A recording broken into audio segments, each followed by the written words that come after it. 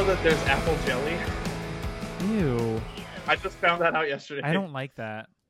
Do you like the apple jelly? No, I never tried it. So we were all really stoned and it was me, Cody, and Brian, and we were just on the Smucker's website looking at the stuff you can buy, and all the different jellies you can buy and shit. They had apple jelly. Yeah, you can get a personalized jar of jelly with your own picture on it. That's actually kind of cute. Yeah. Do you guys want to do a band jelly? Yeah, hell yeah. I mean, they're like, it's like $10 a jar, which kind of sucks. Just have it on our merch table. Yeah. If we buy a bunch of jars for $10 a jar and sell them for $15 a jar. Now you're thinking. Now we're capitalists. Stupid, but we can do it. You can also get Jif if you're more of a peanut butter boy. Oh, I'm more of a peanut butter boy. Me too. Okay. So Because I'll just eat spoonfuls of peanut butter. That's the thing. Same. Peanut butter and graham crackers with a cup of milk fucks. Yeah, that's true. Sometimes I just get the Ritz and I just dip it in the peanut butter. Oh yeah, that's good too. Ritz and yeah. What, Shelby? What's going on? Oh, a light just turned on in my car, so I'm just having a meltdown. What the fuck? It's an exclamation mark. I'm chalking it up to the fact that I have new tires. Yeah, that's usually when you get new tires, because that's like the tire the air light, right? I don't know. I just see an exclamation mark. Yeah, because usually when I get new tires, the exclamation mark air thing pops on because it's not used to it hasn't sensed it properly yet, so it's kind of like, wait, what's going on? My car is like, wow, your car is driving so straight. It's wrong. So how's everybody doing? I'm doing better now that I'm home. Yeah. Good. That's good. I'm doing good. Very good, Eric. Yeah, I'm doing okay. I feel like I had not a stomach flu. I don't know what it was. My digestion was all fucked up this morning. So, ooh, that's a good background. But now I'm feeling better, which is cool. I officially started going to therapy, so that's also good. Well, that's good. That's great. Are you 29? No, you're not 29. Am I 29? There's a Cold Rag song. Called Therapy. When I'm 29, I'll start going to therapy. Oh, that's right. That's great. Yeah, I'm a couple years early. But no, I'm good. I cleaned today, which is cool. We did a nostalgia episode last night, which was fun. Cool. What else is happening in my life? That new Mercy music song fucks. Oh my god, it's so good. I'm legitimately I know they have 8,000 followers or whatever, but I really think they are one of the most underrated bands. Definitely. They make music that should be worldwide radio hits. They make music that, to me, and I don't know if they like or dislike this band, but in general, as far as fame level, reminds me of the music that the same vein that Dookie was for Green Day. I feel like they're making a caliber of that will blow them the fuck up. Uh-oh. What? Oh, you sounded like a robot for a second, but I do agree, even with the stuff that I didn't hear, because I fucking love them. Yeah, I feel like this record that they're about to put out is gonna be the one. Yeah. Somebody with some sort of credibility in the genre or in music in general. That's also a good background, Jake. It's the Lighthouse from the Lighthouse. Somebody with some sort of credible background is going to see them and be like, well, what is even credible background? That means nothing. But somebody with power is going to see them and be like, yeah, you're it. Let's go. And then they're going to just do it. And that's going to be it. Because they're musicianship wise, they're all so incredibly fluent at their instrument. Songwriting wise, it's so impactful and intense. And just from a catchiness perspective, what the fuck? It's just really good. Yeah. As a three-piece, nonetheless. As a three-piece, also. That's the best thing about him is that there's the three-piece aspect where you're like, fuck, man, how are you so good? When he plays those guitar leads while also singing, I'm like, go away. Yeah. I always call it the rush factor when it's a three-piece is really good, because it's three super talented people all in one band. Fuck off. Yeah. So that's very much Mercy music. So yeah, I'm impressed. I'm also I've been impressed, but I can't wait for that record, especially if the single is a reflection of what could be on that record. That single is so good. I just listened to it a few times before we got on again. And it's been a long time since they've released something. I think their last release was in 2018. Yeah, their last release came out before Sad Girls Club even started. Yeah, so this is long overdue. I know. They're so cool. And they're so nice, too. They're just, like, good guys. Yeah. And a good band. Man. If you guys are listening to this for whatever reason, take us on tour. Are we recording? I started recording a little while ago. I'm gonna just cut whatever. I just because I'll just hit recording and then end up cutting whatever. But yeah, if you're listening to this for whatever reason, you're listening to the Lousy Advice podcast. Take us on tour. We love you guys, and we would love to tour with y'all. I'm just nodding my head, which I realize isn't good for an audio medium. Yeah. Right. A physical notion of agreement. Yep. I don't know about you guys, but I feel like in the past month I have gotten much more socially inept. What do you mean? I can see that. I have a very hard time being I really push it, especially because Sad Girls is releasing stuff, Lousy is perpetually releasing stuff, which I love. So I try to have that internet presence, but it has been very hard. It's been very hard to even responding to text messages and group chats and stuff. It's been I feel weird. I don't know. Oh, same. I feel that. I mean, I feel like I'm just a perpetual introvert. I don't know. I feel like when I have to be social, I can blossom, but immediately if I find an opportunity to leave, I will. Yeah. So, but I feel like more often than not, I don't like being around people in general. So I get it. I feel like this is just a long extension of just not being around people, which I miss some folks, but part of me is happy to not see people. Yeah. Yeah, there's definitely people who I'm not sad that I'm not going to have to hug them goodbye. And by have to hug them, I mean they're going to see me and be like, oh. Oh, as far as moving to San Diego? As far as leaving, Yeah. You kind of used to just leave. Yeah, it is going to be nice to just pack everything, go, and then be like, oh, let's go get a drink. Be like, I don't live there anymore, Queen. I'm ready to Irish goodbye the fuck out of this city. Oh my god. Not in a mean way, obviously, but it's just very much but honestly, if you know, you know. Yeah. And if you don't, then there's a reason. It's my time. Obviously, don't follow me on Facebook. Yeah, exactly. It's just time to leave the party, and I'm really excited to do that without saying goodbye. Also, did I tell you guys I officially deleted my Facebook? You did tell me that. Congratulations. Thank you. You did. That was a few weeks ago. I think it officially, because there's the deactivate it, but I was like, no, delete everything. I don't want to be on this. Good for you. Yeah. I don't know. It was just so messy. And I already get enough messy shit on Twitter, so I'm like, I don't. Oh.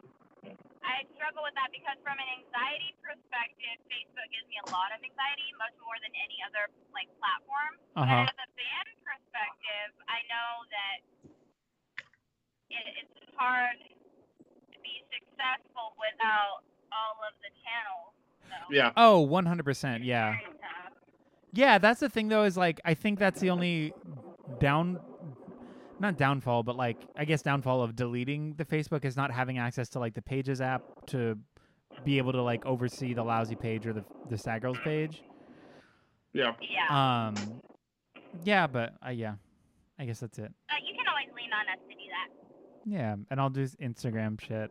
Eric and I have been going through all of the Studio Ghibli movies. Oh yeah. Which has been really fun and nice.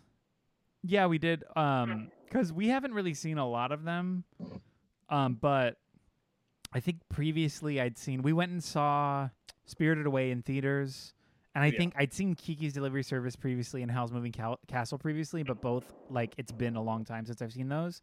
So we're going through. So we watched Castle in the Sky, which was fantastic. Yeah, that one's great. It's so good. Then we watched Princess Mononoke, which might be my favorite. That's probably the best one. It's fucking great. Just from it's not my favorite, but it's probably the best one. It's so good. And I was so surprised by the violence because I know it's the most violent or the most graphically violent. So I was like super taken aback by that. But as a story, it was like really, really well done. And then we watched Ponyo this last weekend. Yeah. Which is it was very sweet. I mean, it's kind of like, I don't know if it really had a story. There's a lot. Wait, do you know who's in Ponyo though? Do you know who the voices for that movie are? The American voices? It's Miley Cyrus's little sister. Noah and Tina the Jonas Brothers' little brother. Oh, really? Yeah. Oh, I didn't know that because I knew. Oh, I guess I knew Noah Cyrus. I didn't know the Jonas Brothers' little brother. But I also. Frankie Jonas. But also, Tina Fey plays the mom, and like a couple other folks are in it.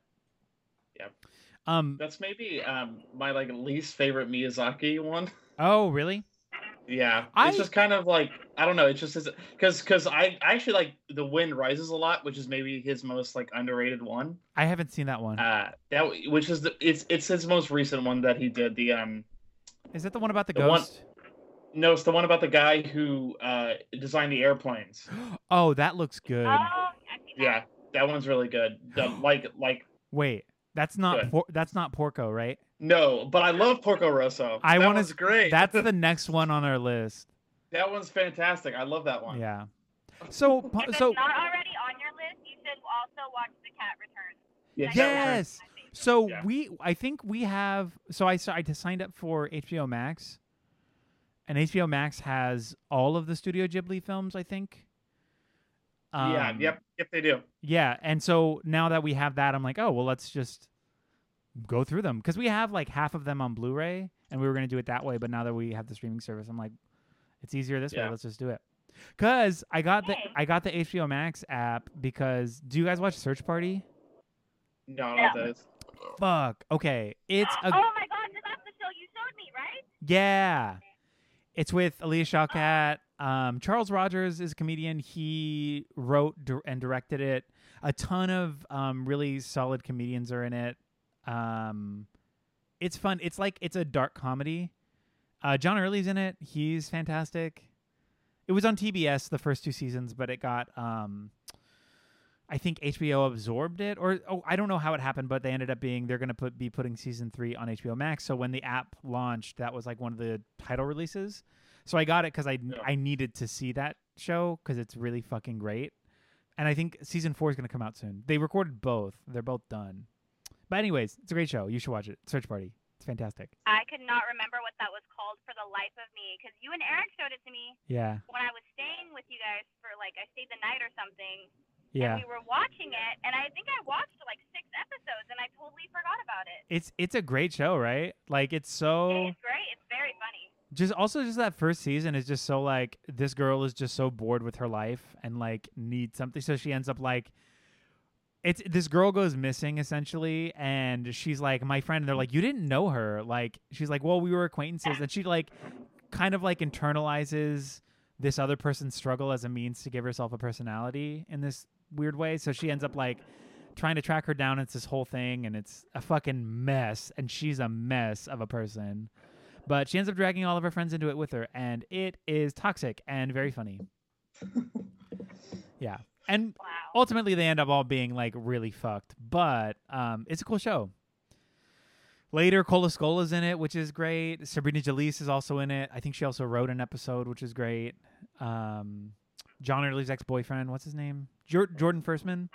He also, I think, wrote several episodes. Is also in it. It's just really great. Oh, who's Cola Scola's? Cola Scola and some other gay did a YouTube series together. No, not Jeffrey. He was Tina Fey's nephew on 30 Rock, who comes to the city because he's gay. What's his name? Oh, I don't know. I've never seen 30 Rock. Jeffrey Self. Boom. Okay. Oh, there you Anyways, he's in it. He's also very funny. It's just a lot of really fun queer comedians writing a really fucked up show. I've been talking about the show a long time. Anyways, it's good. Yeah. Well, it sounds like you've been taking in a lot of really good good media. I have. Oh, Yeah. and I'm jealous. I also finished my second drafts for my writing submission. Oh yeah. So I'm going to give them one more pass, and then I'm going to officially submit, because I've already done the essay questions and everything.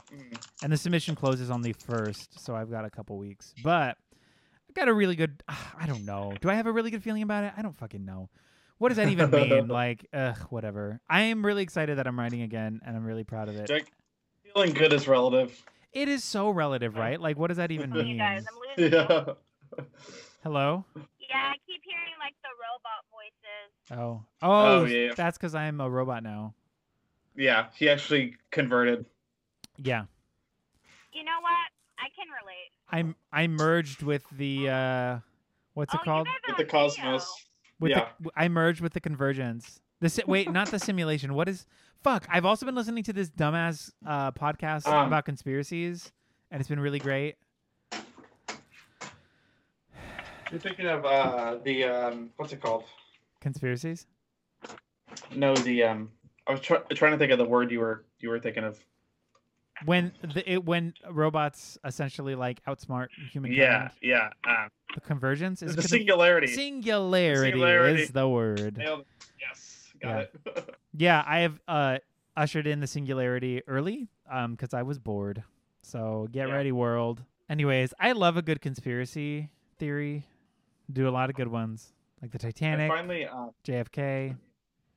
Oh, Titanic. Yeah, I've seen that one. It's great. About the switched things. Oh, they switched it for a different boat. It's like a different boat. Yeah. It's like a tax write-off. Yeah. Yeah. There's that yeah. one. There's also a Mummy's Curse conspiracy, which I just absolutely adore. I think that's so fun and funny and just the most silly thing. I feel like all I do now is just read and ingest media, which is good. I suppose is good, right? I don't know. I need that because I feel like I don't ingest any media these days. Yeah. Except for right before bed. Well, if you want a good silly podcast about conspiracy theories, it's just called Conspiracies. It's on the Podcast Network. What it's was really that good. That podcast I listened to at work. That one that I was talking about that one day. The Dark Side of, is that what it was? Yes. What is that one about again? I listened to one episode of that because I was like, it like popped up on my like Spotify, which I don't even really use to like listen to podcasts at all. It just popped up on my thing. And it was like, what I listened to was like the Dark Side of Nickelodeon, because they're doing like an all 90s theme for this season or whatever. So they just talked about what's his name's foot fetish? You remember what I like? They were doing stuff for like, one time on Double Dare, they used expired beans. Ew, that's... And it was like, oh my god, like what a controversy. What? Like, how wild. and there's one where it was like, the games on Legend of the Hidden Temple were really hard to beat sometimes. I was like, these are not dark side things. Like this isn't like the creator of fucking Guts covered up a murder or something like that. Like that would be like, wait, what? Like I don't want to promote violence, but give me that instead. yeah. Instead of being like, Ren and Stimpy was crass sometimes. I was like, really, I would love to listen to the podcast Eric is listening to. Yeah. I mean, honestly, it's real good. I just listened to the one with you guys have heard of the Bohemian Grove? Yeah. So it's this place apparently in I forget which county. It's just north of, is it Sausalito County? Just north of San Francisco. Apparently, it's this like 24-acre plot of land called the Bohemian Grove that has been there for like the last 100 years. Apparently, it's where politicians go to get away. It's like a boys' club. Politicians go, and it's supposed to be like revelry or whatever. So because it's so secretive and only certain people are allowed into the club, it has all these like conspiracies tied to it. One of the most notable theories is that is the first place there was conversation about developing of the atom bomb, and it's actually where people are speculating the Manhattan Project was initiated amongst nation leaders at the time. Wow. Yeah, which is it's like all fucked up. That's like the biggest one. One of the others is like they sacrifice human lives and all this stuff. Like I like this podcast because oftentimes it'll give you one relatively realistic conspiracy, and then the other one will be like, and this one we'll find out if this man's actually a werewolf, and you're like, damn, let's do it. Like, this is silly. So some are silly and some are real, or not. Like, what is even real? But what is reality at this point? But there's a lot of good stuff. I don't know. I like discerning, or I like conspiracies because I think it's fun to poke holes in what is generally acceptable truth. But not doing it to the point where I'm just like, this is real, this probably happened. Because, like, again, what is reality? Like, I love a good story. I love a good naysayer. I love a good, like, alternate take. Not to say I like devil's advocate, because I think that's gross. But yeah, and just perpetuates white supremacy and power. But I do think that when it comes to conspiracies, it's all just stories, right? Like, nothing really holds weight as far as validity, apart from the ones I will fully say the government just kills people when that person is, like, inconvenient. I think that that's true. So, like, the assassination ones, I'm like, oh, for sure, that's real. But everything else, I'm like, oh, I don't know if I believe this. It's kind of like the it's kind of like the cryptid thing, right? Where it's like, if cryptids exist, that would be like the coolest thing in the world. So you want to like believe it because it's like what if a Mothman will be sick? Like, if that was real. Honestly, true. Like, absolutely, I love conversations about cryptids just in general. Like, how, like, the Jersey Devil, how fucking scary is that one? Yeah, that one is cool. It's cool. So cool and so scary. And, like, again, you got Mothman, you got Loch Ness Monster, you've got Sasquatch or Bigfoot or whatever, depending on location. You ever see the so there's a California one, right, that I'd never heard of before. It's like hill people or something like that. Like, hold on. Ooh. But it's like a non-dangerous one or something like that. It's like really weird. Do they just look at you? Yeah. Oh, they gross. Just, like, stare at you. At that point, I'm like, throw something at me, because this is terrifying. Because this is wicked. Like, I need you to break the tension. Throw something at me or leave, because I don't like this strangers staring match. They're called the Dark Watchers of California. The Dark Watchers? Yes. Wait, that's not the little... Is it the little trouser pants ghosts? No, it's like people that stand on, like, a hill or, like, a mountain and just stare at you. See, that to me is more scary, because that just feels like people who are hiding in the night and not necessarily a cryptid. It just seems like dangerous folks. We're really going down a rabbit hole here. Go. What makes it weird is they're like Native American poetry and writings that talk about the same phenomenon of, like, seeing these things, like watching them from, like, far away on hills and mountains and stuff like that, specifically in this, like, region of the world. Hell yeah. Hell yeah. We'd love to see it. I love that shit. Do you guys know the Fresno Nightcrawler? No. Dude. Oh my God. So the Fresno Nightcrawler, this is the pants ghost that I was talking about. It's been caught on camera several times. They haven't been able to disprove it as a hoax because they don't know what it is. Anyways, it looks like an owl wearing big pants, but pulling up the pants so it looks like they're walking on stilts. If you watch the video, it's actually pretty terrifying, but also kind of cute. Like, they're actually, like, super cute. Hold on. I'm Googling it right now. Yeah. Look up the videos. They're so, like... Fucking Fresno Bee wants me to allow ads on their website? Yeah, no, fuck the Fresno Bee. That's canon. Fuck Fresno. Fuck I mean... That is canon, too. That's also canon. Yeah, so they call it the Fresno Nightcrawler. Very cute. I don't know. I just think they're hella cute. Like, they're kind of scary, but they're more just like little owl puppies. But again, like, they haven't posed a threat to anybody. Oh, right? yeah. It looks like a pair of pants just walking. Again, the pants ghost. It looks like a pair of pants with big eyes. Yeah. Isn't that weird? It's really strange. I know, and that's why I'm like, oh, they look so, like, malevolent and kind of unobtrusive. They just look very, very chill. And I'm like, honestly, I love a chill ghost. Like, a ghost who, like, poses no threat and who really just, like, wants to exist and talk. I'm like, let's go. Like, I know you can't pay for therapy. Tell me your story. Like, I want to know about it. So, for me, the Fresno Nightcrawler is cute, and I think the Fresno Nightcrawler being a cute ghost entity is canon. Oh, man. Yeah, I really like cryptids in general. Yeah. They're one of those things where it's like I want to believe in it, and then like it would be so cool to be like really bought in on it. You know what I mean? Yeah, like It would be sick to be bought in on it. Like, wait, bought in? What do you mean by bought in? as in bought in by being like, I'm out here in the woods because I'm 100% convinced this is a real thing. Oh, Like, okay. to be Like that Sasquatch dedicated people? to it. Yes, like that kind of thing. That would be great to be in that. I dated. Well, Oh, dating God. is a loose term. You guys fucked a lot. When I was 19, sort of dated this guy who, towards the end of our entanglement, if you will, which it wasn't that, but I don't know what else to call it. You can just say he was a one-night stand who wouldn't go away. Yeah.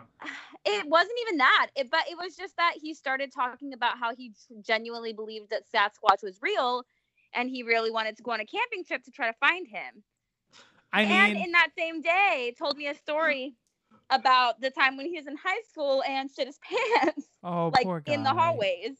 So I don't know. I don't think I subscribe to the Sasquatch thing, but maybe it's just because I have a bad taste in my mouth from shitty pants. And honestly, boy. that just sounds like he's looking for some truth in a trauma-filled world. Like, it sounds like his life's not going great. You know what I mean? So he's just looking for solace in something that he can prove. That's a t-shirt. Right? Oh, I don't know. Searching for truth in a trauma-filled world. Yeah. Because it just sounds like he's having a bad... fucking song right there. I mean, Everybody steal that. Everything's broken. No, it really does just sound like he said. But that I feel the same way as you, Shelby, to some degree. Like, would I be surprised if it existed? No. Would I be surprised if it didn't exist? No. Like, either way, I'm supportive and on board. I think just the enigmatic nature of something that can't be proved and is only theoretically there, like that whole idea to me is so fun. You know what I mean? I like that people so seriously believe. Same. No, and that to me, like, without like conspiracy theorists who forever were just like UFOs, we wouldn't be having the government distracting us from their other misdeeds by throwing UFO footage at us. You know what I mean? Yeah. And the person I'm talking about is Tom DeLonge. But I think in general, because there's a level of fanaticism that I think can extend itself into a really like unhealthy territory for a lot of these. But I think in general, like, why not? Like, it's a fun idea. But again, why not? Yeah, and that really only just goes for like cryptid ideology. I don't want that to blend into conspiracy theories about like vaccines or about how the coronavirus doesn't exist or all that stuff. Because I mean, that's a whole nother level of conspiracy that I don't ascribe to because it like definitely does cost people their life, which is just messy. Whereas these other things, it's so inconsequential whether or not they exist. At least with our information now, right? It's just a fun story. It's like reading a kid's book at that point. I'm about to scream. I think I need to get off the phone. I will text you why later. I will talk to you all later. Okay. I'm sorry. Yeah, no problem. Okay. I hope she's okay. Yeah, me too. Oh no. Shelby. You guys, that's recorded too. I don't like that was really sad. That seems like really bad, like something bad is happening. Yeah. Oh man, do I have to cut this? I hope she's okay. Anyways, we'll find out later. But cryptids. Conspiracies. This is for me, and I actually share this with Pat, which I think is interesting, is that we're both into like internet-based conspiracies, right? Oh, I find that to be that's an interesting world, like the like dark web stuff and the stuff where it's like, what's really going on here? Like the cicada stuff. Kind of the Cicada 3301 is probably the most popular one at this point, where it's like, what's going on here? Why are these people doing all this stuff? And the answer that we've gotten is kind of boring, to be honest, where it's, it's about privacy. It's like, that's boring. Like, oh yeah, no, like it to me, and that's also what makes it a little bit more tricky to, like, do I want an answer? Because oftentimes I'm like, the build up is better than the payoff. Yeah. Oftentimes. Yeah. I mean, unless the payoff's like, for fact, it's real. Here's a picture and a video, and we've captured it, and we're studying it. What the fuck is this? And I'm like, that's crazy. I'm so on board. Give that to me. But if it's just like, no, it was just a big wild dog, you're like, oh. Like, that's not fun. That's not fun. Yeah. So in the same way as like, it's for internet privacy, like some of these online conspiracies. Yeah, and it's like really this incredibly enigmatic, difficult puzzle that seems endless and seems completely, for majority of people on Earth, impossible. The whole purpose of its existence is to prove a point about maintaining privacy. That just seems like, girl, you can prove your point without this much drama. Like, you can get there without all of these bells and whistles. But to be fair, the process seems really fun and cool, and like, good on those few people who've done it. But it's that whole and the issue a lot of times that's with the internet stuff that leads to it not being as good of an ending. A lot of time is a lot of times they're like alternate reality games or shit like that. You know what I mean? Oh yeah. Where it's, it just ends up being like marketing for something, or it's like a story based thing, and it's like, oh, like this is cool. Are you talking about Kanye Quest? Well, like a lot of these things, you know what I mean? The Kanye Quest thing is kind of interesting. That one's like, what the hell's going on here? That one was like, fucking wild, though. Because it's not even finished yet, or at least nobody has this for sure answer at the end of it. You know what I mean? To be like, what is this about, really? Like, yeah, what is this? What does this mean? Yeah. Yeah, because then, like, because some of those specifically will bleed into sort of cultist territory, which then becomes its own subset of like superstitious. I don't know, like. Because at that point, it's not cryptid iconography. Like, it's just because at that point, that seems like actually dangerous and scary. That's what draws me towards it, is where I'm like, oh, like what's going on here? Like, this is potentially real world dangerous. Like, it's not having to believe a Bigfoot exists. It's like having to believe that people are shitty, and that's easy to believe. So. Yeah, no, truly, and it's easy. Like, it's easy to see and credibly document people's insidious nature in a lot of times. So that by itself is very scary. So when it comes to like that kind of cult shit, it's like, what did you send this video to me? It was the one where if you sign up, you go into this like camp.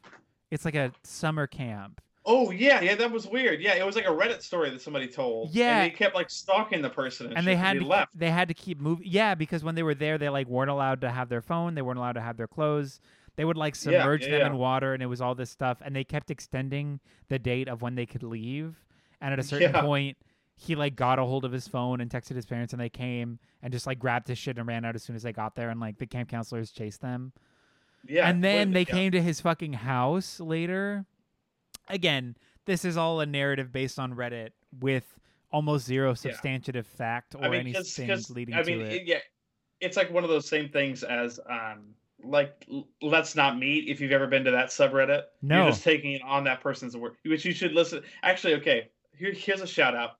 There's a guy who Shelby knows, who's from Sacramento. He does a podcast called Let's Not Meet, and what the Let's Not Meet subreddit is it's like true life horror stories, right? Like the idea is that you take something that happened to you on the internet, and then you put it on the or not on the internet. You take something that happened to you, a stalker, some weird incident that in real life where some creepy shit happened, involving other people, not like supernatural stuff. Yeah. And you put it on this like subreddit. Yeah. And a lot of times people will verify the like really popular ones, but there's actually a guy from Sacramento who does a podcast all about that stuff, and it's like really good actually. No shit. Yeah, I'll go on that. That seems cool. I just have like a weird. I don't know if it's just like a fear of Reddit, just because I know that like Reddit can be incredibly toxic and awful. That's why that podcast is good, because it filters that. Filters for you. You know what I mean? Like filters the stuff for you. Yeah. See, and that stuff to me is more terrifying than cryptid iconography or whatever. Yeah, because I forget what the subreddit that people post stories like that in. It's like a different thing or whatever. Huh. Yeah. Let's Not Meet. Yeah, I'll look it up because I love a good scary story. Yeah, I listen to it every week. It always comes out every Monday. And like I said, Sacramento person, so it's always fun to be like, oh, like this person from Sacramento is doing this. Is it a successful podcast? I think so. His name, he has like sponsorships from like Shudder and Raycon and stuff like that. So he's doing good. He's doing good. Andrew Tate is his name. Andrew Tate. Yeah. We should get on his podcast. We should. I would love to read a story on that. Andrew Tate, if you're listening, put us on your podcast. JK, nobody listened to this.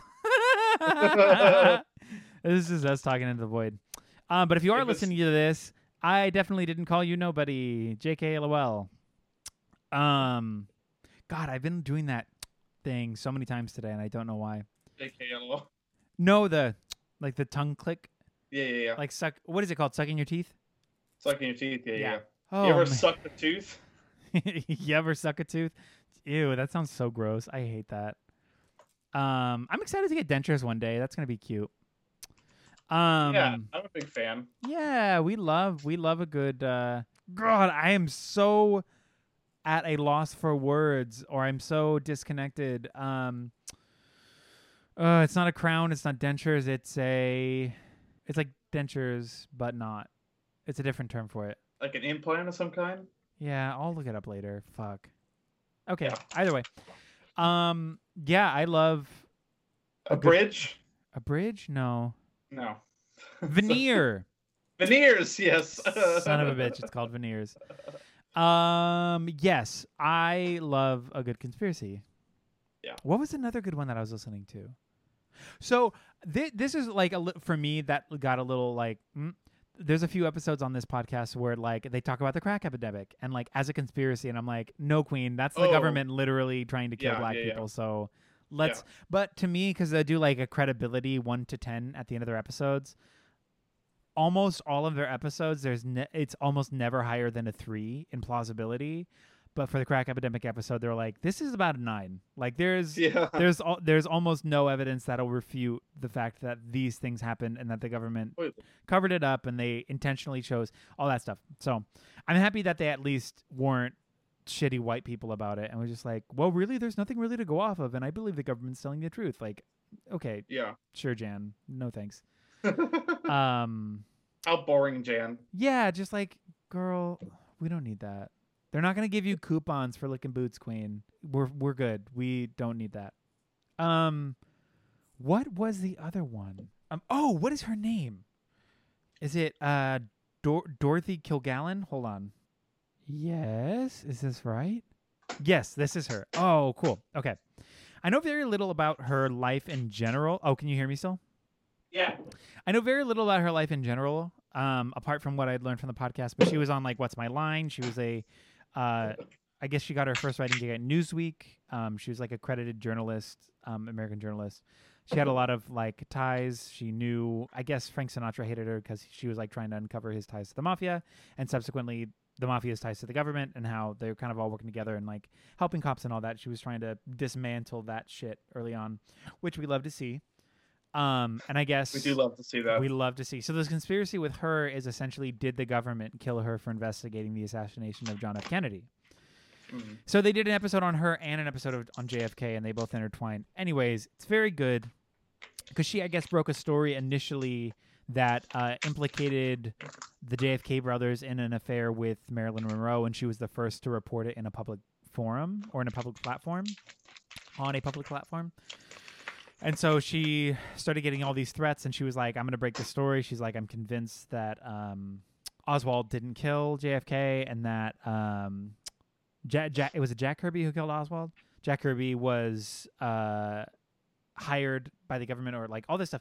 It's all, again, I don't want to sound wacky on this podcast to some degree, but there's a lot of evidence that stacks against the government in this way, where it's like it feels pretty obvious that like she was murdered, because she was found after she had publicly printed the story about Monroe. I think it was like within the week was when Monroe was found dead.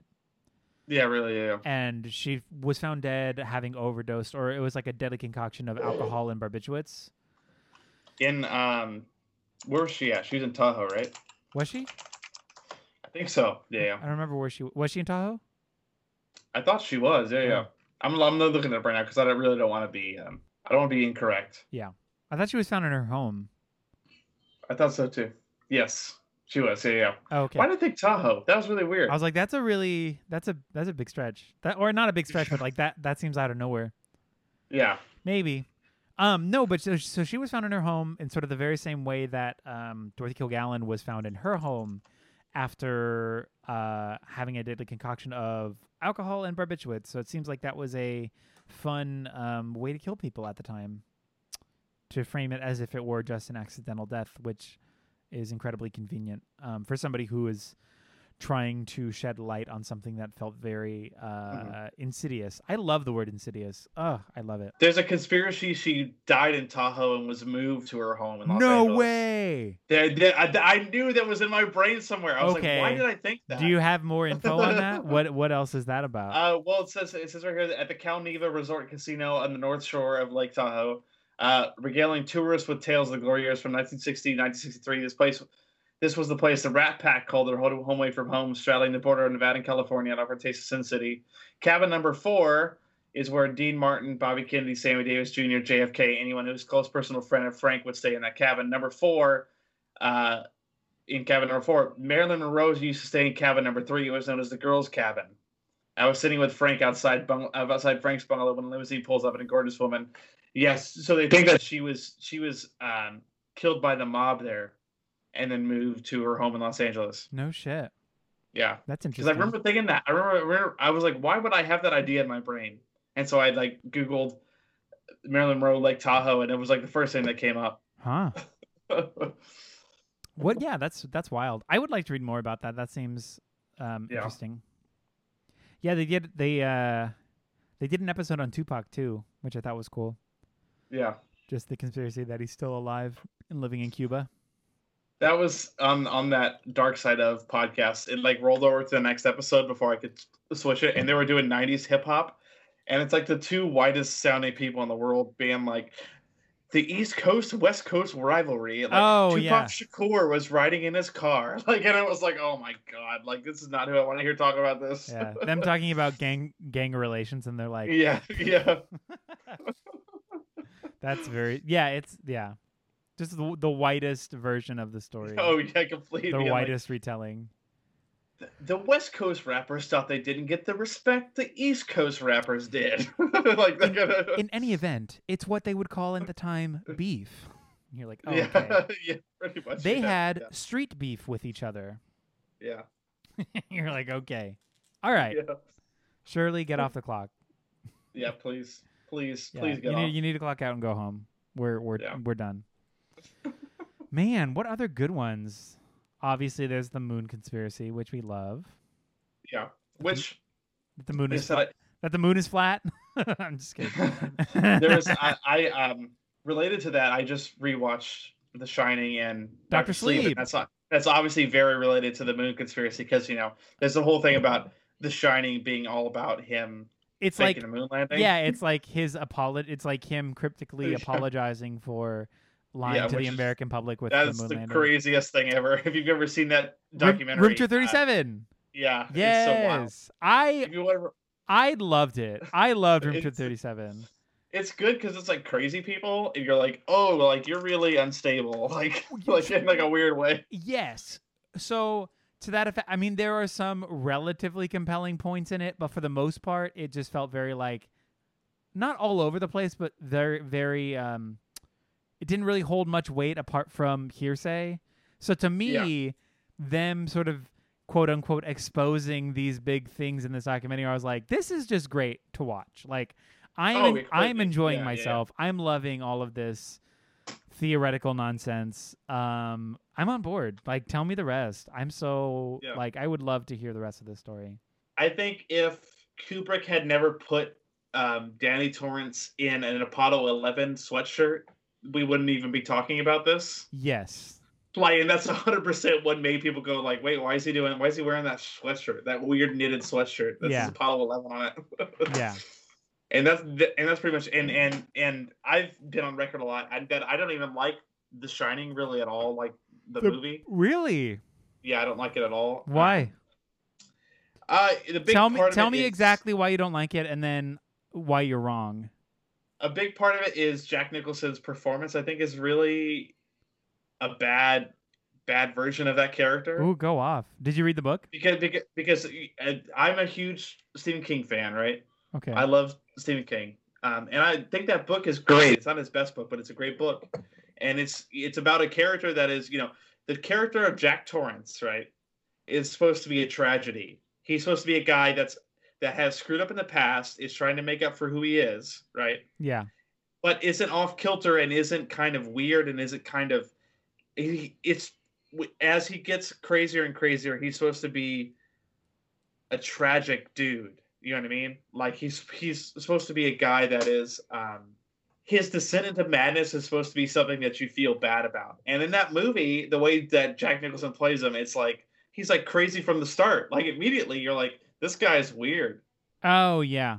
like it's supposed to be a normal dude that as you see him become more and more unhinged, it's like disturbing. Yeah, you're seeing a generally level-headed person descending into madness, not like But you know what? And I don't mean this in like a negative way, but I feel like that's just Jack Nicholson's face. Like, well, I mean that's and that to me is like the downfall of him as an actor because he started playing into this particular type from that point forward. Yeah. You know what I mean? Like where it's like, oh, like he's always that crazy guy. Because to me, even seeing him genuinely smiling in a pleasant way feels, and I'm going to use the word again, insidious. But again, that could just be hindsight. Like what I think of Jack Nicholson is sort of Insidious character work. Like a little wild, a little scary, a little evil. Like that's just a lot of his characters to me. So maybe now whenever I just see him physically smile generally, I'm just like, oh, you look scary. You're weird. Yeah. But that just might be because, like you said, it's a lot of his roles he's known for are acting a little unhinged. Crazy guy. Yeah.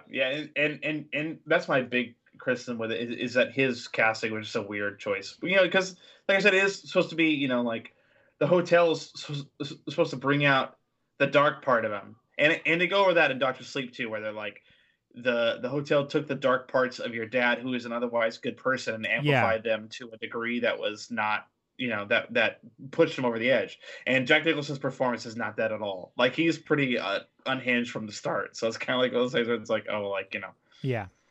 Which is what? Wait, so you read the book? Yeah. Okay. I have not read the book. I read both of them. In The Shining and subsequently Dr. Sleep, when we get those glimpses of the guy and then the other guy in a dog suit giving the guy a blowjob, they're a gay couple in the book, right? I don't remember exactly because that isn't one of the parts that stuck out to me, believe it or not. But maybe it was Eric telling me about this, that like in the book, fuck, I don't want to just like espouse some bullshit that's like has no grounds in any sort of writing. But from what, maybe I made this up. Oh my God, maybe I'm making this up. I'm writing right now, guys. No, but from what I understand in whatever factless backing I'm going to talk right now, those two characters in the book, like one works at the hotel and the other guy is his boyfriend. And he like comes to the hotel just to like visit or something. And then the guy who works at the hotel is an asshole to him and like loves degrading him in front of others as a way that's like a non-consensual kink. And then the moment with the dog costume, he like makes him wear the dog costume as a means to make him sub or whatever. I think it's the hotel owner, actually. It's like the a owner. Former hotel owner. Oh. Yeah. Because that's starting to ring a bell now because of the whole like weird degradation aspect of it. Yeah, well, because to me, I'm just like, because from what I understand, it's like a non-consensual degradation, which is just a mess. But also, I love that the movie, and again, it was, what was it, 78? The movie's 80, I believe. Like 80. Exactly 80. Okay. Yeah. I love the idea that this one moment we get a glimpse of these two characters and nowhere else in the film. One of the most reviling and scary aspects is that they're both men. Like, oh my God, they're gay. Yeah. Oh, fuck. Not gay stuff. And then he's a furry. Oh my God. Like, oh no. So it just seems like such a funny, like, bizarre turn of just making gays scary or equating fear with homosexuality. Well, I mean, and that's a weird difference between the novel and the movie, right? Is it's like in the novel, when you have that context, it like makes it a weirdly different thing because you're like, this is weird, like this is disturbing, like to see. But then in the movie, it's just played up as like, what? Like It's it's more of a glimpse. it's more of a confusing vignette in the book in a way that like, oh well, we know those characters. This is just a weird situation. Whereas in the movie, it's I don't know who these people are, and why is he a dog costume? Or why is he giving him a blowjob? What is happening? Yeah. Dr. Sleep, the movie was pretty solid though. I did enjoy it. Yeah, I liked it a lot. It was phenomenal. Because I like that book a lot too. And like I was saying in our group chat, I was like, I think it shows King's evolution as like a storyteller because it's more concerned about the trauma of the character, right? And how what happened to him affected the rest of his life, and how that how that in turn will affect other people unless he changes what he's doing. You know what I mean? Like 100%. Yeah, and I love. No, what were you Right. saying? Oh, go ahead. No, the actor who played opposite Ewan McGregor. Yeah, She was fantastic. Like she fantastic. was so good. Really good. I loved just the I guess the connectedness, or like rather it's an acknowledgement of The Shining that they had and existed and like connected in that way where like they could talk to each other from afar. I was like, this is a great I really love what's happening because I didn't read Dr. Sleep either. I mean canonically I do not read. Good. So it is definitely fun to watch. Yeah.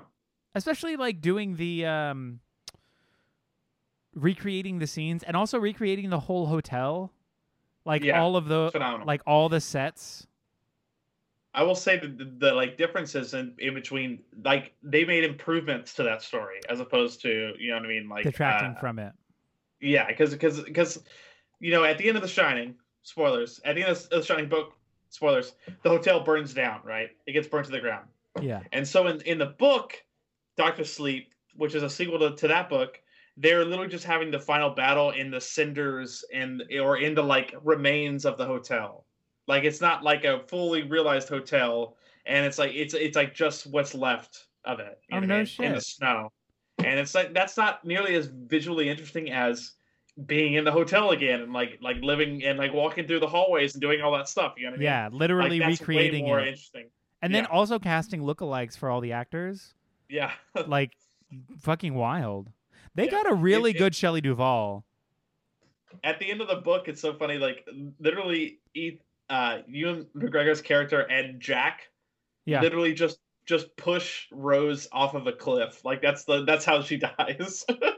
Oh my god. And then as they leave, like Jack waves like peacefully as they like leave. It's like really bizarre. In the book? Yeah. Yeah, Ewan McGregor's Danny doesn't die in the Dr. Sleep book at the end of it. Unlike the movie. Yeah.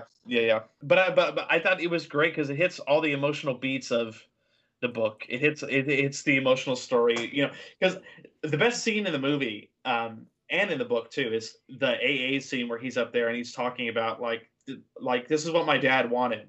Like I sat and saw my dad with one of these chips and he was trying to be a better person for me and my mom and all that stuff. That's like the best scene in the whole movie because it's like really like the most emotionally complex thing where he's like trying to reconcile like everything that happened to him and then also talk about like I understand now like why he was so fucked up for a long time and like all that stuff like that. You know what I mean? Like it's a really good scene.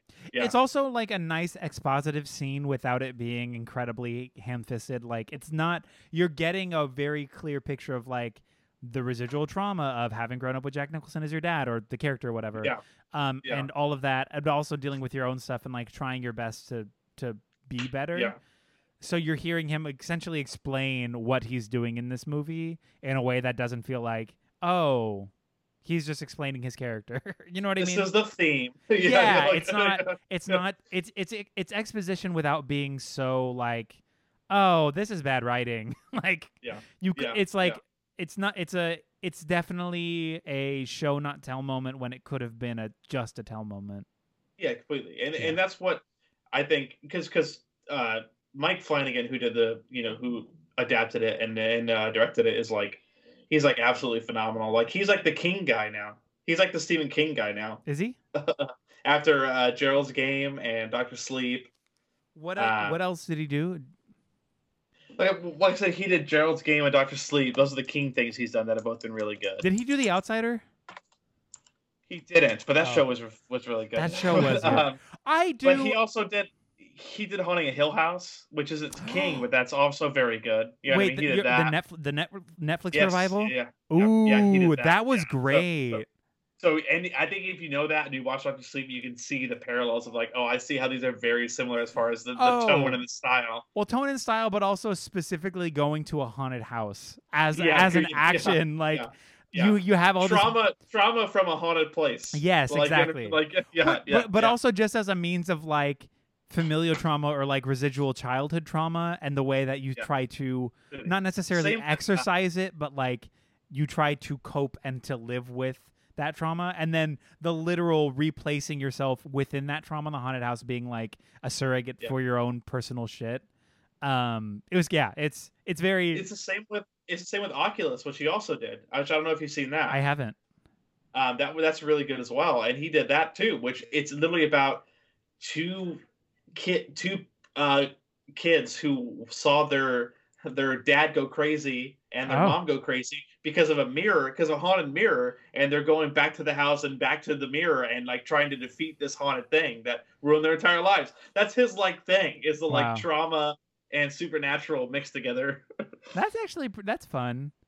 Yeah. Damn, Haunting a Hill House was so fun. Oh yeah, it's really good. I love that. Like that one episode that's just like a teleplay. Like it's like the episode 5 is the one that people talk about, where it's all the long takes. Yes. It's the like funeral one where they're all in the funeral home. Yeah. Again, it's like you're watching a stage play. Like you're seeing the young actors going from like these adjoining sets. The young actor walking into the other room, and now it's the adult actor. You're like, this is so great. Like, what a good episode. And also the placement of like scary shit in the background was so smart. Yeah. Yeah. What a good show. That's why I'm excited. Season 2's supposed to be out sometime this year. Haunting a Hill House. It's called The Haunting of Bly Manor. Oh, that's right, because it's like anthology as opposed to an... Yeah. Gotcha. It's Turn of the Screw instead of Haunting a Hill House. Oh, okay. Same author, but you know. Well, didn't they just remake The Turning of the Screw? Yeah, it was really bad with the kid from Stranger Things. Yeah, and who was there? It's John Krasinski's wife. Was she in it? Yes, yeah, I think so. What's her name? It was just called The Turning. The Turning, yeah. Yeah. Which to some degree I'm on board, but I feel like a lot of those scary movie remakes are flops.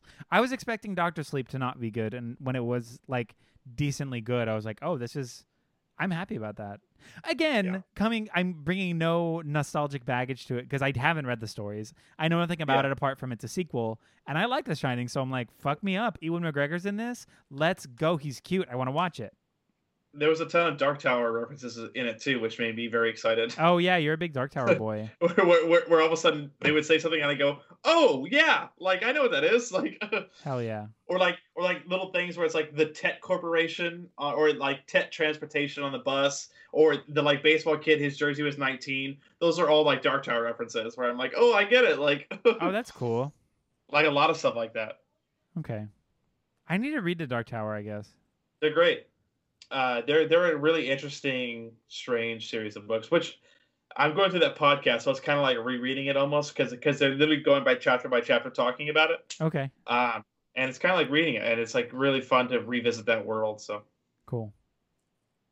Man, I guess I have especially as a big King fan, it's like because it ties into everything. Like there are references to Dark Tower and everything. Stephen King also, related. Isn't Dark Tower the series of all King series? Like, isn't it like the big totem of King? Yeah, it's like the centerpiece, right? Everything branches off from there. Yeah, it's like the Marvel. What was the last Marvel movie? Endgame. Endgame. It's like Endgame, but for Stephen King. Yeah, kind of. Yeah. Because from what I understand, I mean, I don't want to spoil the end for anybody who hasn't read it, because I also haven't read it. But doesn't like Pennywise? I mean, Pennywise is in other things, but he comes back, and then there's also like. Doesn't Stephen King meet himself, or like the character in Dark Tower meets Stephen King or something? So they have to save him from getting hit by that car that he actually got hit by in 1999. Because he, it's so great. No. Yeah, they do. Oh. They have to save him from getting because so if you don't know, Stephen King in 1999, he got hit by a person while he was walking. Yeah. So he got hit by a car while he was just like walking down the road or whatever. Yeah. And they have to actually save him from dying so that he can finish the story and that they can reach the tower. It's like this whole weird metafictional thing. So it's some Spaceballs bullshit? Yeah, pretty much. Yeah, yeah. My Which God. I love that shit where it's like, oh my God, like it's like this like weird super textual like fucking like. See, as much as I love that I feel like would completely take like, oh no, our author is dying. We need to save him so we know how the story ends. Like, girl, write better. Like, what is that? It's really it's so weird because it's like it's so hard to explain because with all this Dark Tower stuff, it's like so like meta like to his universe and like everything. It's like it's the fucking linchpin. It's the stone in the middle of the fucking the arch where it's like if you take this out, like everything else is gonna fall down. So it's like one of those things where it's like, oh, it's so bizarre. That's interesting. I love it though, but it's so weird. How many books are there? 8? 7. Oh, actually 8. Because so Wind Through the Keyhole it's like a weird. It came out years later, and it's like this weird middle lodge thing, and it's like a flashback story, so it's kind of like whatever. Okay. Yeah. Maybe I'll read it. I don't know. I feel like I say that all the time, but I have so many books that I'm like in the middle of. It's great.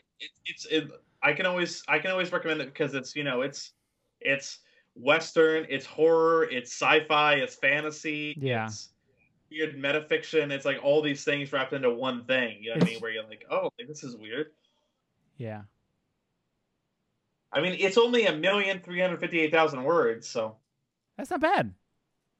It's not bad. Pretty easy. You just count it down.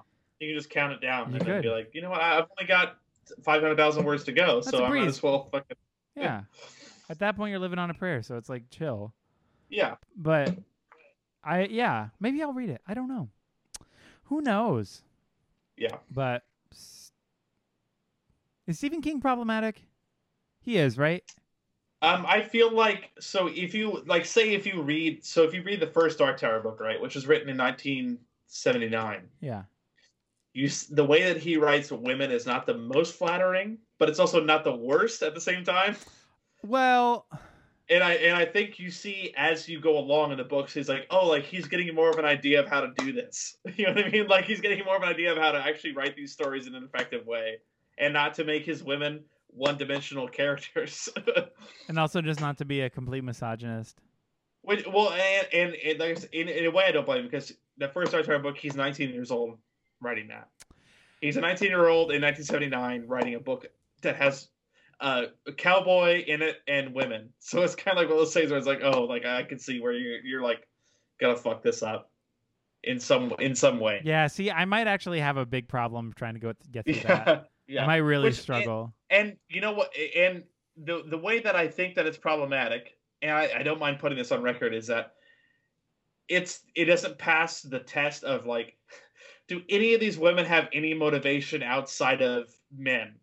You know what I mean? Oh, like it's that kind of writing. You know what I mean? Like it's not an issue where it's like, it's like they're like characterized as less than. It's just one of those things where it's like, they have no motivation outside of the men in the story. Yeah. and it's just at that point it's less problematic and more shitty writing. Yeah, because you're just exemplifying a patriarchal narrative, and therefore any women within the story are only really there to serve the narrative of the male characters, or specifically a male character. And then I'll say in the next book he writes a character that is a female POC disabled woman, and it's my favorite character in all the books, and he writes her really effectively. So it's like one of those things where it's like, oh, like like you've learned a lot because it's like almost 10 years between the first and the second book. It's like in like 10 years you've learned a lot of how to write people finally, good. like with actual motivation and actual things that they want to talk about. You know what I mean? Like it's a really weird thing. Should I do audiobooks? I've wanted to get an Audible subscription. Yeah, I'm kind of feeling it because like I love just putting on podcasts and spending my time because like I think getting stuck watching TV can sometimes be a snore. So like just putting on that and then like doing chores or something feels good. Yeah. So maybe I'll do it on. Yeah, Eric was talking about doing it. Maybe I'll do it too. Yeah. Yeah, I like some audiobooks because I used to have an Audible subscription. Uh-huh. And I kind of want to re-up it again since I have more time to listen to stuff at your work, job, at my job, my ding dang job, at your job. Yeah, and I'm trying to pull up my Audible account right now to see which ones I have in here because I have some Dark Tower ones in here that I haven't listened to yet. Ooh. I have 1 through 4 that I haven't even listened to. Go on. I listen to like Nosferatu on there and stuff like that. Like it just depends on who's reading it, you know? Yeah, because that's really doing it. Yeah, that's a super effective. Like, yeah, if it's the wrong narration or the wrong narrator, it can totally take you out of. Yeah, and I've always heard that the Dark Tower ones are good. Okay. Yeah, I feel like when casting for that narration, they're gonna really suss out what does and does not work. Yeah. You know, at least you'd hope, because I mean, as an investment, this is a product for sale, so they want to get the best return on that product, so make it the best possible. Oh, play it. I want to hear it. I'm really annoyed that the shitty image on here is of the movie poster for the Dark Tower for the Gunslinger.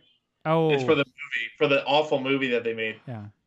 That's fine. Wait, play it. Play the voice. I want to hear the voice. Okay, hold on. Let me go to random part. In all directions. Ooh, he's British.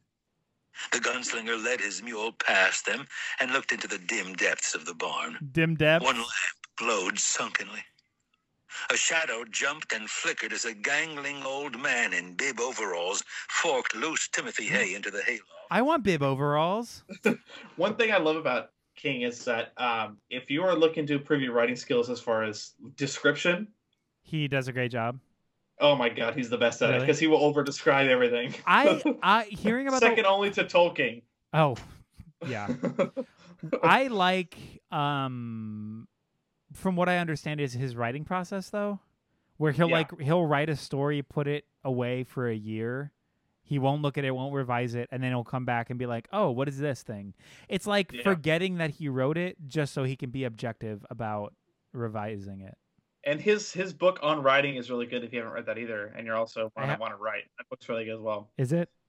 Yeah. Because it's just his philosophies on writing and a lot of the things that he does. Like one of my favorite things that he does that I think is an effective tool is that he'll intentionally write his characters into situations that he doesn't have an idea of how they're going to get out of.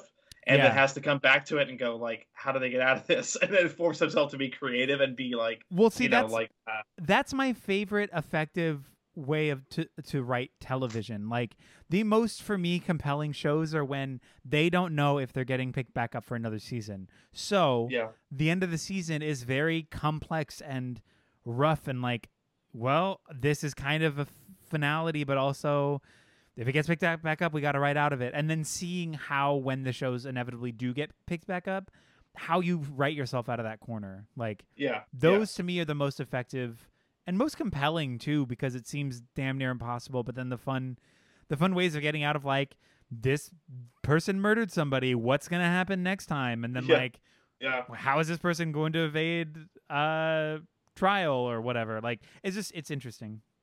Yeah, I like it. Yeah, he's one of those writers that does that, and that's why he's like one of my favorites because it's just like he does stuff like that, and he'll, challenge himself to be like, how do I give these people a real, true challenge that I can't even figure out right now? Yeah, like that's such an effective tool in your writer's toolbox. Would you say he's king? Oh, I would say he's the Stephen King, even though I think wow. Even though I think his like son's a better writer, he's still my favorite writer. Ooh, go off, slam it, dude! I'll go off all day. Slander the family name. At least his son knows how to end a fucking story. I mean, that's not something that I was gonna bring up, but yeah, the ending of The Outsider was not good. Oh yeah, it's not at all. Like if the show is telling about how the end, like if the show is any sort of what am I trying to say? I am mumbling. If the show did the book justice in the way that it told that story, that ending is bad. Yeah, it's because like a lot of the things just like fizzle out a lot of the time, right? Yeah, there's no apex of action. It's just like the monster dies and then they go about their day and be like, one day it might come back. It might credits. Like, what? What? Yeah. Like, that's so boring. And for something like The Outsider that's so compelling and scary and like, oh my God, that first episode of Outsider is fucked oh my God. up. Yeah. That first the first episode itself was so thrilling, but even like the subsequent episodes, or at least the episodes with Jason Bateman. I was gonna say Derulo, but I know that's not right. Yeah. Jason Derulo. You were thinking of Cats, not I was Outsider. thinking of Cats. I'm so sorry, y'all. I was thinking of his TikTok. No, but yeah, like what a bizarre start to a story, and then he's like gone, and you're like, what the fuck is this show? Like, what's such a good hook, right? To be like, this guy's accused of this horrific crime, and it is horrific. Yeah. Like the detail, and that's what King does a lot. It's like horrific details of a crime or something that's happening that you're like, oh my God, like. well, with the show specifically showing like he's on trial, he seems innocent. Everybody seems to think he's innocent, but they're intercutting that with like video of him covered in blood, like getting in a van and looking so, and I'll say it again, insidious. Yes. Looking so disgusting and scary. Yeah, like that scene of when he's walking out of the woods and there's that kid there and looking at him. Yes. And his whole vibe in that scene is like, whoa, bud. Like, what the hell's going on here? It's terrifying. And that's what, I mean, that's why it was so compelling. And then, what's her name? The detective? Her character was just great. Yeah. Incredible. That's just a great character story. is in a couple different books too. Yes, she's like that character is recurring. The Mr. Mercedes books. Mr. Mercedes. Like yeah. Mr. Mistopheles. Mr. Mistopheles. Oh God, we're back to Cats again. Yeah. Cats is canonically a King property, I think. Yeah. The Cats exist. The Cats exist in the Dark Tower universe. Yeah. It's fact. Oh, definitely. Yeah. Canon. Yeah. And one of my favorite things about King as a writer, and I don't know if this is a good idea or not most of the time, is that he will never ever say he drank a soda, right? He'll say he drank a Coca-Cola. Like, he has to name drop real life things in all of his fucking stories. It's never they watched a movie, it's they watched Maximum Overdrive or something like that. Like, he will never, he's so brand specific and has to name drop everything in his writing, and it's so bizarre. That's funny. And when you notice it, you can't unnotice it. One of those things where you're like, man, like he really had to say Texaco. He couldn't say they stopped at a gas station. Like, well, I think part of that is just painting the picture more. I like that. I like being like, oh, they watched a movie. I mean, it's a good what movie thing. Was it? Yeah. But then a lot of times, what's cool is he'll work that into the text, or at least to like the narrative of the text, where it's like, oh, what does it mean? What does it mean that they're watching Wizard of Oz? Like, why are they watching that kind of thing? And then later on, they'll be like, oh, that's why. Like, yeah, you implement some sort of like piece of pop cultural ephemera as a way to like explain or sort of compare narratives, where it's like, if this structurally is a rip, so it's like if in Snowpiercer one of the kids was watching Wizard of Oz or Charlie and the Chocolate Factory on the TV, you'd be like, this makes perfect sense. Like, great movie, but just narratively it's incredibly similar. So if you're playing off those tropes, it's a fun like Easter egg type thing. I want to rewatch Snowpiercer. This is now the writing podcast. Yeah, I guess so. Jesus Christ, look at us. I do want to rewatch Snowpiercer before the show comes out. The show is out. In fact, the first season of the show's done. Jesus Christ. Really? Yes, 100%. What platform is it on? It's on TNT. Characters Welcome. Yeah, Characters Welcome. I only see it because AEW, which is a wrestling show, is on TNT, so I see advertisements for it all the time. Really? Yeah. Wow. Yeah, eight episodes already out. Who the fuck am I? Like, I actually know 10 episodes out already. What a mess. You know what? It just finished this week. Really? Okay, I'll watch it. I'm going to watch it. I'm going to watch it. That's just what I'm going to do.